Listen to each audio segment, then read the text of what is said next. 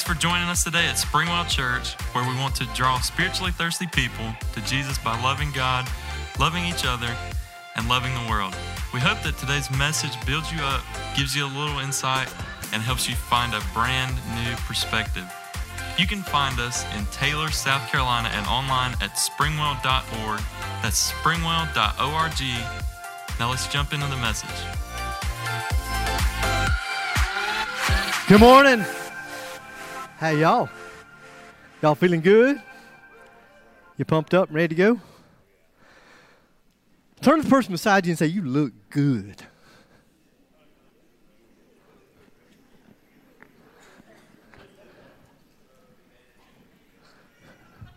Some of y'all getting a little carried away. So I wonder how many of us are really in the middle of a pretty decent life. You know what I'm talking about? I mean, we're really, honestly, if you just look at it, step back and look at it, we're in the middle of a pretty decent life, but we still find ourselves complaining a lot.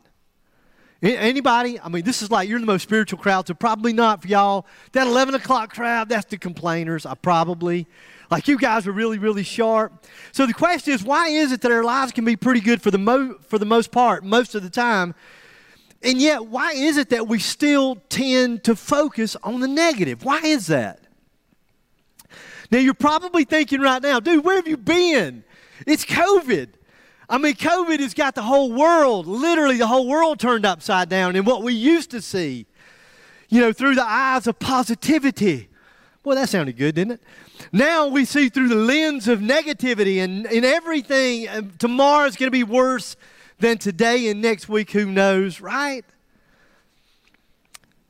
No. Don't you wish the reason that we struggle with negativity were that simple? Here's the thing that I learned. We were negative before COVID. Hello? Come on. Are y'all out there? Y'all got to wake y'all up. Right? I mean, we were negative before COVID. We were. It seems like for the most part, we live in kind of a negative society. And so why is that? It's because this is church. This is Sunday morning. This is 9 o'clock. It's because our mind is a battlefield.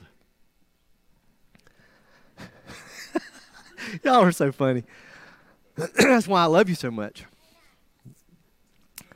It's a battlefield. Does anybody at all relate to that?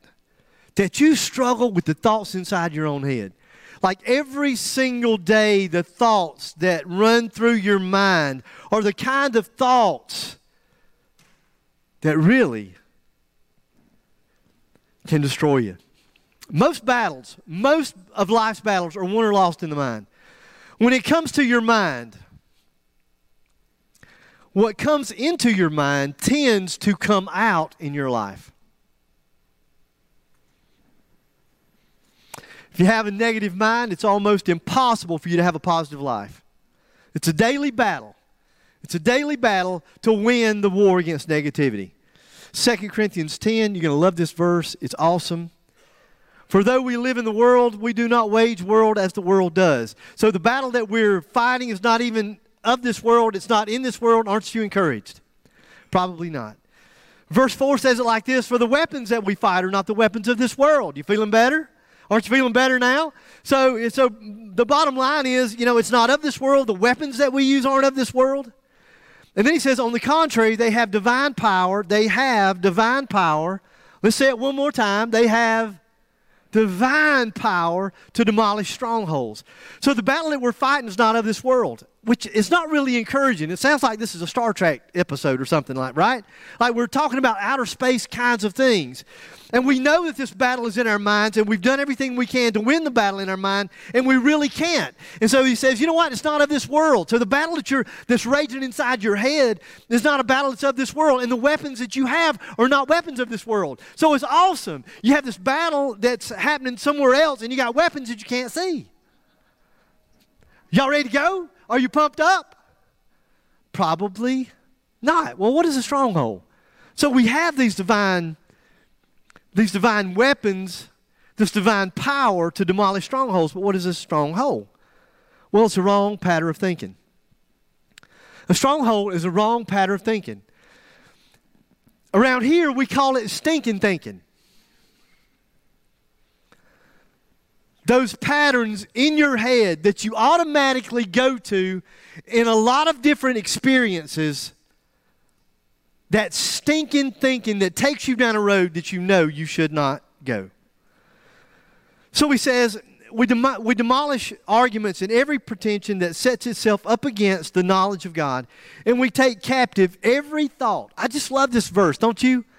That we take captive every thought. And my thought is, every time I read this, I thought, I don't have to take them captive. They're locked up right inside my head. I can't get rid of them. That's usually what I think. I don't know what you're thinking. To make it obedient to Christ. So how in the world do we capture these negative thoughts, and how do we delete those from our mind? How do we do that? I have no idea. Just kidding. That's why you've come, right? Well, it's got to be complicated because the mind is incredibly complex. Wouldn't you agree? Well, according to the experts, we have something called neuropathways. Neuropathways. So every time that you think a thought, you're actually creating a path. You're wearing a path. If you're from Greer, you're wearing a rut. Some of y'all got that, some of y'all didn't. You're wearing a rut, a path in your mind. So every time you think a thought, it makes it easier for you to go back down that same path again and to think that same thought again. So we create these mental filters that can cause a mistake in our reasoning based on our personal experiences. Are you following along? In other words, if you grew up in a negative context, a lot of times you have a negative filter through which you will see not just that situation, but then you'll have a negative filter, you'll have a negative framework that causes you to see every situation in a negative light. For example, I cut the tip of my finger off when I was 10 years old. Can y'all see that? It's pretty awesome, actually. I mean, I can do things y'all can't do. You can make fun of me because I don't have the tip of my finger, but let me just show you this right here. See, laugh if you want to. You can't do that. Go ahead, try right. Some of you want to right now. Get your chair, take your... See, you can't. Look at me. There's some other things that I can do with that finger, but it'd be gross if I did it up here, and so I probably shouldn't. It has to do with my nose, and I'm just as far as I'm going. Y'all just maybe use your imagination, try to figure that one out. Anyway, I was 10 years old. I'd been on an overnight camping trip. I don't even know who it was, if it was Cub Scouts, RAs from the church, some group, and I'd gone off on this overnight camping trip. And when I come home, my mom informed me that she had paid a man. She had paid a man to fix our lawnmower. Now, here's what you need to know. My father had died just a few months before. My father died a few months before, and my father could do anything. My father was about 5'5". Okay, he was maybe 5'7", and he had a big pot belly and a bald head, but my dad could whip your dad. I'm just saying. He was a bad man, to have a little pot belly and a bald head. He was a bad man. And so my dad could do anything. He could fix anything. So my dad didn't believe in buying anything new. You didn't buy a new car. You bought a used car. You bought a used car, there was a little something wrong with it, then you knock off the price, and he didn't care because he could fix it. And so he didn't buy anything new. He didn't buy a new car, he didn't buy a new lawnmower, anything. My dad believed that you bought it used, and he could fix anything. But the problem was he wasn't able to teach me at 10 years old. I hadn't learned how to fix everything. So my mom paid this man to fix this lawnmower. The problem with the lawnmower was the chain was loose. It kept coming off. So she paid a guy to fix it. The problem was that she had created this neuro pathway. She had created this rut, this path in my brain that simply said this: the world is out to take advantage of poor old widow women and their orphan sons. And so I was convinced that this man was just there to take advantage of my poor old mom and myself. He probably knew that my dad was the man that he was, and so he could fix everything, and he probably knew that, knew my mom couldn't fix anything, knew that I was only 10 years old, knew that I couldn't fix anything. And so in my mind, because I had created that path, that negative way of thinking, I was convinced that, in fact, he had not really fixed our lawnmower. So I went out in the backyard, I jumped up on that lawnmower. I started that lawnmower up, fired it up, started across the backyard, and as I suspected, it stopped. Now, when it stopped, without any doubt whatsoever in my mind, I knew that the chain had come off. I took my foot off the gas pedal. I actually was taking this leg, throwing it over the steering wheel as I was reaching down with my middle finger like I had done countless times before to feel that loose chain. And when I did, I don't know how it happened, somehow the lawnmower lunged forward, and it lunged forward just enough that it caught my finger between the chain and the sprocket on the riding lawnmower. Is this a great story or what? This is a great 7th grade story kind of thing, right? Blood was everywhere. I couldn't find my finger. I held it up like this. People were offended. I'm just kidding. I held it up like this. I remember what I remember as a 10-year-old, that it looked like a water fountain. This was awesome. I ran in our house. I'm running down the hall hollering for Mama, Mama, Mama, I've cut my finger off. And so every time I would go from one side to the other, blood was all over the walls. It looked like the Manson family had been to our house. It was awesome, kind of. And my finger got cut off that day because I had created a rut in my brain. This rut, this way of thinking that said the world is out to get poor old widow women and their orphan sons. Maybe for you, maybe you grew up with abusive men. And so because you were hurt and abused by men now, you have this framework. And that framework for you is that all men are abusive. That's your filter. That's how you see the world. That's how you see men. The filters that you have shape how you see life. That's why there can be two different people that can respond totally different to the exact same situation. See, it's not the facts that are different. The facts are the same. It's the filter. It's interesting, two people can walk into the church. Two different people can walk into a church on a Sunday morning and have two completely different experiences. One person can walk in with this filter that all pastors are cons. And so it doesn't really matter what we say. It's not what we say, it's how we say it. It's not how we say it, it's the look that we had on our face. It's we mention money somewhere in the message, you know. Oh, I knew it. There's another con. And so you have that mental framework. And so by the time the service is over with, you're thinking, this place is junk. I ain't never coming back here. Somebody else can walk in with a completely different framework and say, wow, the place is awesome. Those people are so friendly. Man, the music was just like right on time, you know. The pastor spoke to my heart. The Holy Spirit used it. This place was awesome. I can't wait to come back. It's not that the facts were different. It's the filter. It's the filter. You can see examples of it in the Bible as well. Numbers 13 and 14. So Moses, those of you that are even probably new to church, you probably know this story where there's the promised land, right? Children of Israel had the promised land. They called it the promised land because it was the land that God...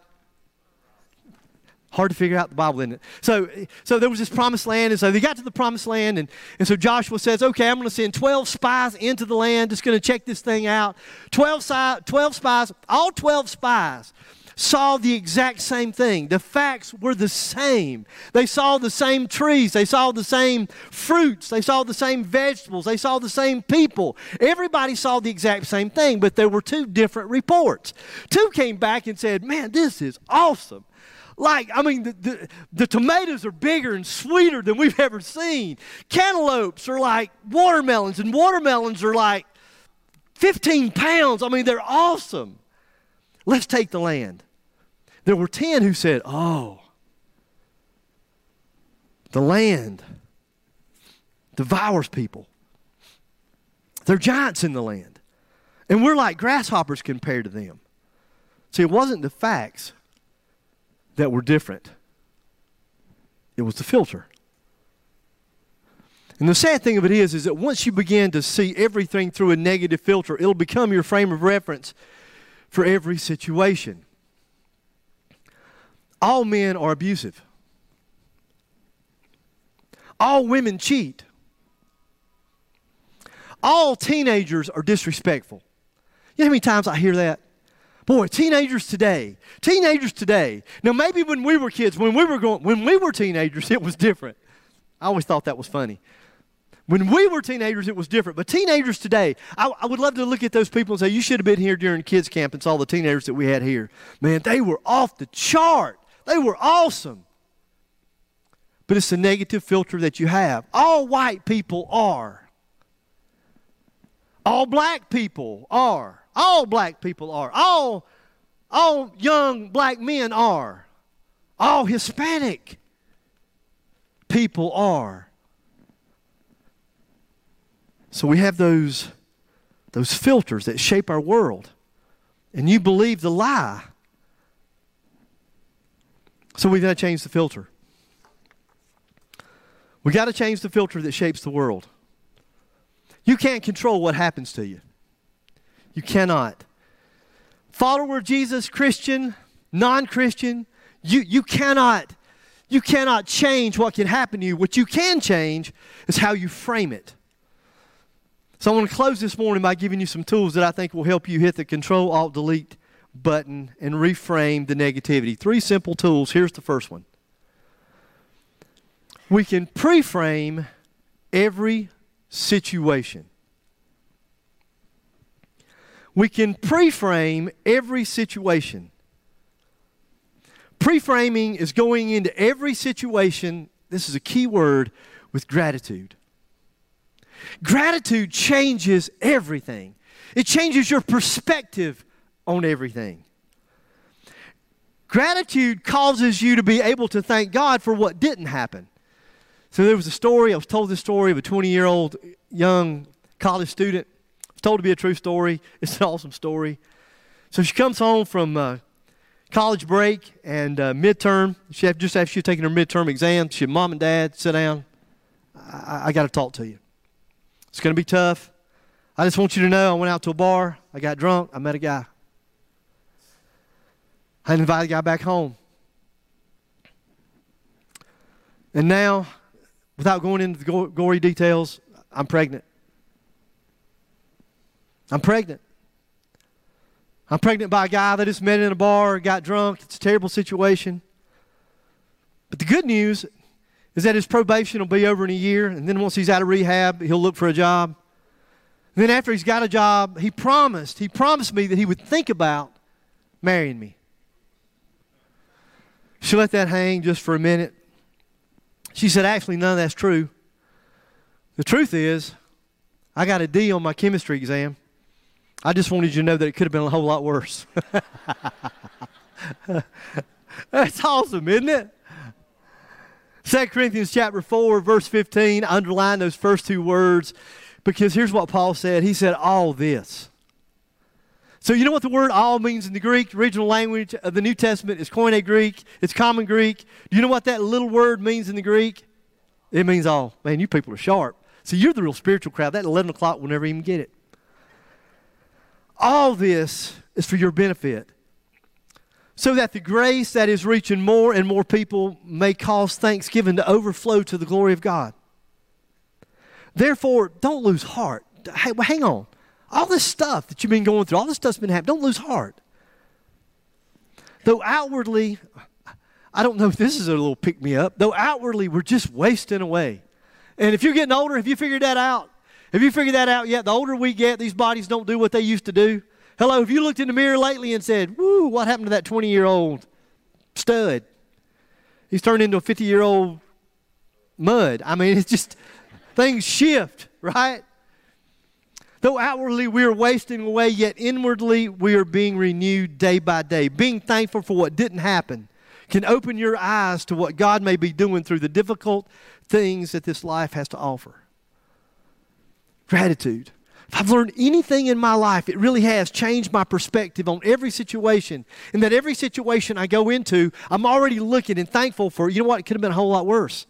I mean, literally, it could have been a whole lot worse. Most of the situations that I go through in life could have been a whole lot worse. Gratitude, being thankful that things are as good as they are. The second thing that you can do is this. You got to pre-frame everything with gratitude, and then you got to reframe everything. So I wonder how many of you wanted something in life, but right now you're experiencing the exact opposite.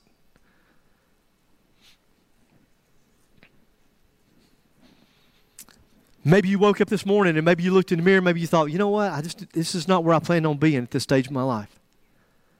I thought things would be different. I thought I'd have a different job. I thought by now I'd be retired. I thought by now, whatever the situation might be, I thought I'd be married. I didn't plan on being single. I didn't plan that divorce. I didn't plan what's happened to me. How in the world did I get here?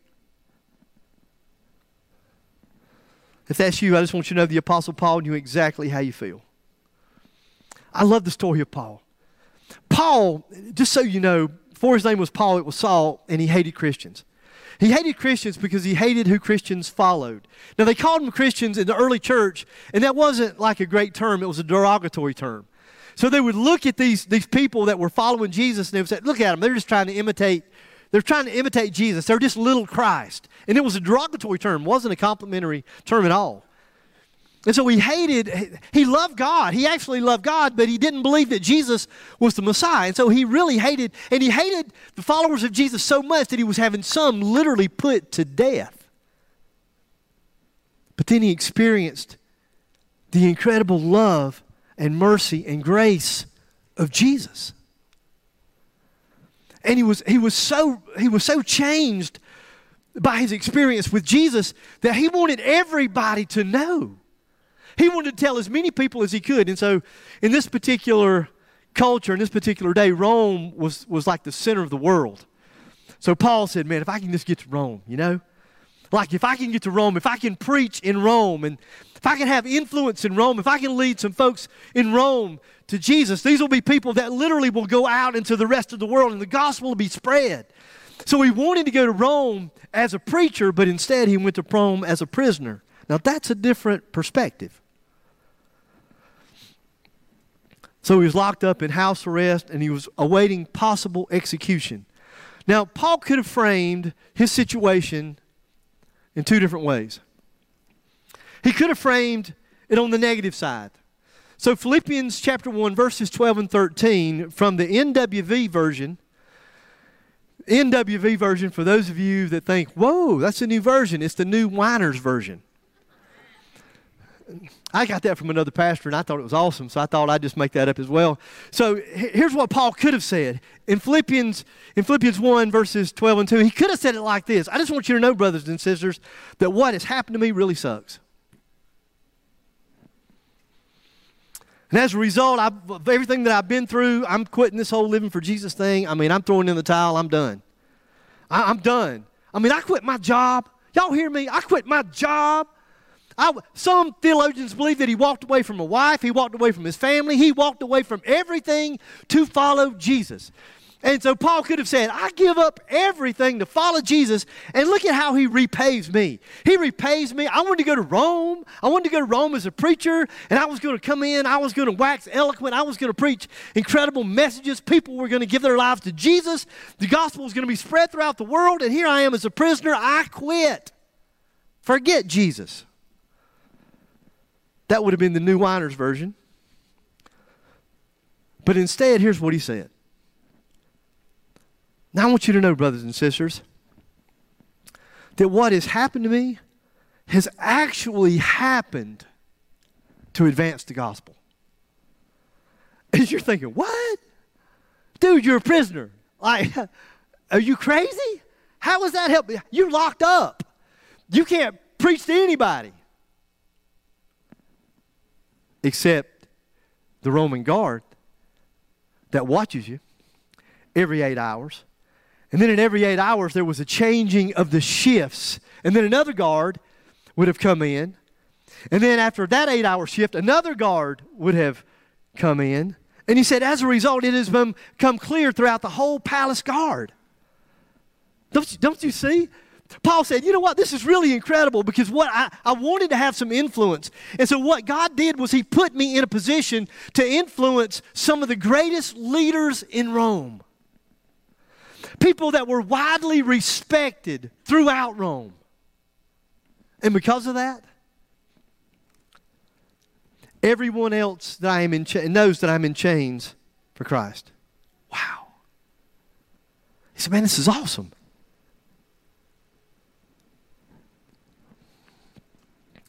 It's not the facts that were different. It's how you frame it. But honestly, you'll never be able to pre-frame any situation with gratitude or reframe any situation until you have the right frame, until you're able to frame God accurately. And I have been working on this. Oh my gosh. I had the opportunity to share with somebody yesterday for a couple hours. And so I wanted to just, I want to open up my life is what I want to do. I want you to be able to see and hear what God's done in the last 25, 35 years inside of me. Because I have the right frame. I know who God is. And I was raised in church. I was taken to church every day until I was maybe 10, well, probably 12, 13 years old, and then I just quit going. Not because my mama didn't try. Let me give you this verse. Psalm 106, verse 1, praise the Lord, give thanks to the Lord, for He is, what did it say? I can't hear you. I feel like one of them Pentecostal preachers. I can't hear you. He is good. Wait a minute. Can we just stop right there? Do we have to go any further? Do we need to go any further? Do you believe that God is good? I don't know that I did. That was not the frame that I had. I didn't have a frame that God was good. I had a frame that God was not so good. Just to be quite honest, He didn't answer all my prayers. My dad died when I was 10 years old. I prayed that God would let my dad live, and my dad didn't. I didn't see that as being a good God. Why would a good father take away a 10-year-old boy's dad away from him? Why would He do such a thing? That God is good? That was not a concept that I had. It wasn't a path that I had created in my brain. And then this last part, His love endures forever. I was questioning whether His love was even there at all, much less that it would endure forever.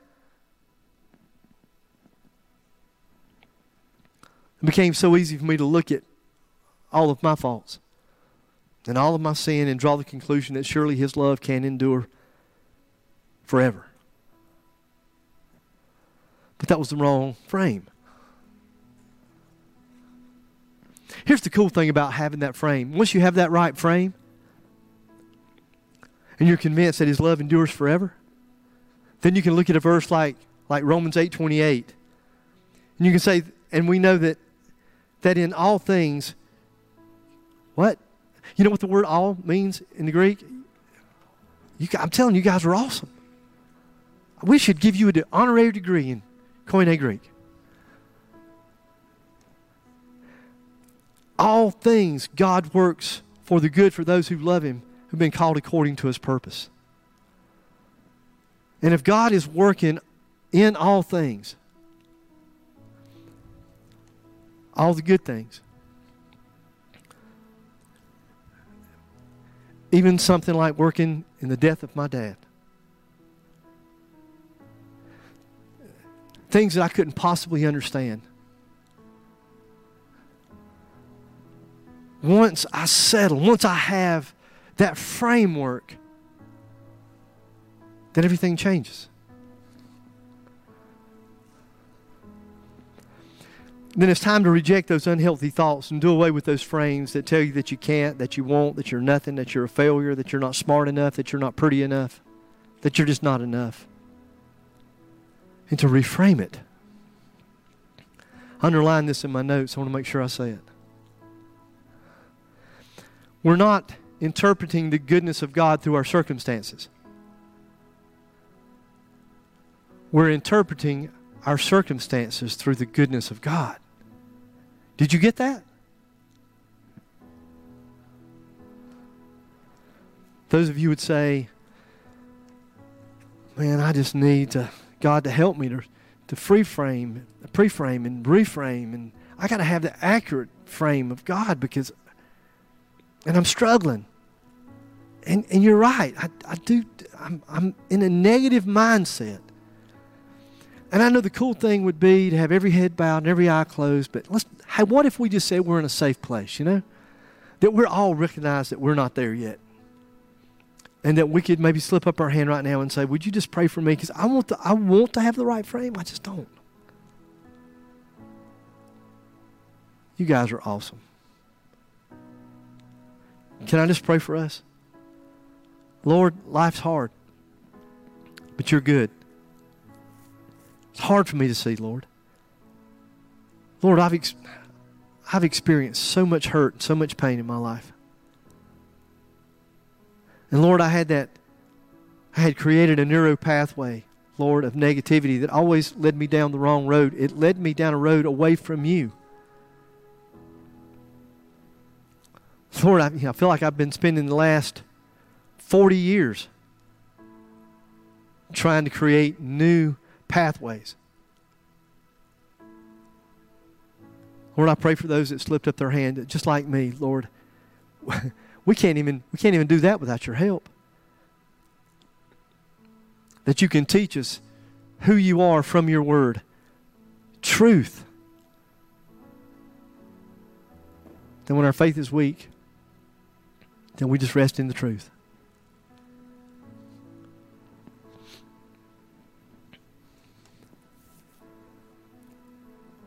Every head still bowed and every eye still closed. Maybe there are those of you this morning that say, you know what,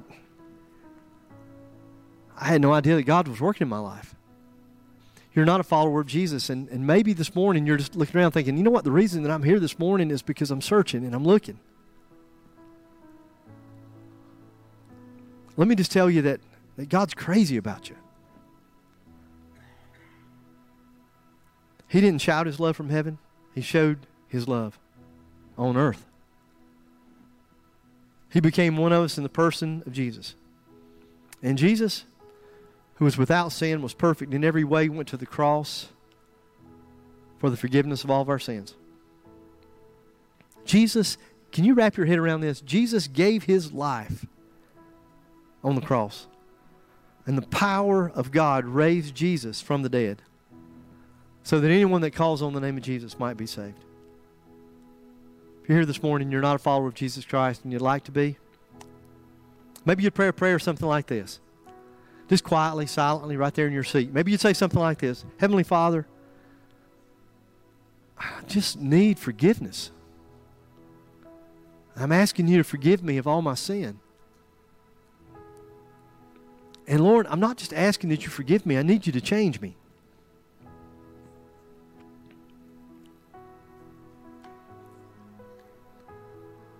And I'm asking you to fill me with your Spirit and make me new. And I'm just going to declare that from this day forward, my life is not my own. I want to surrender my life completely to you.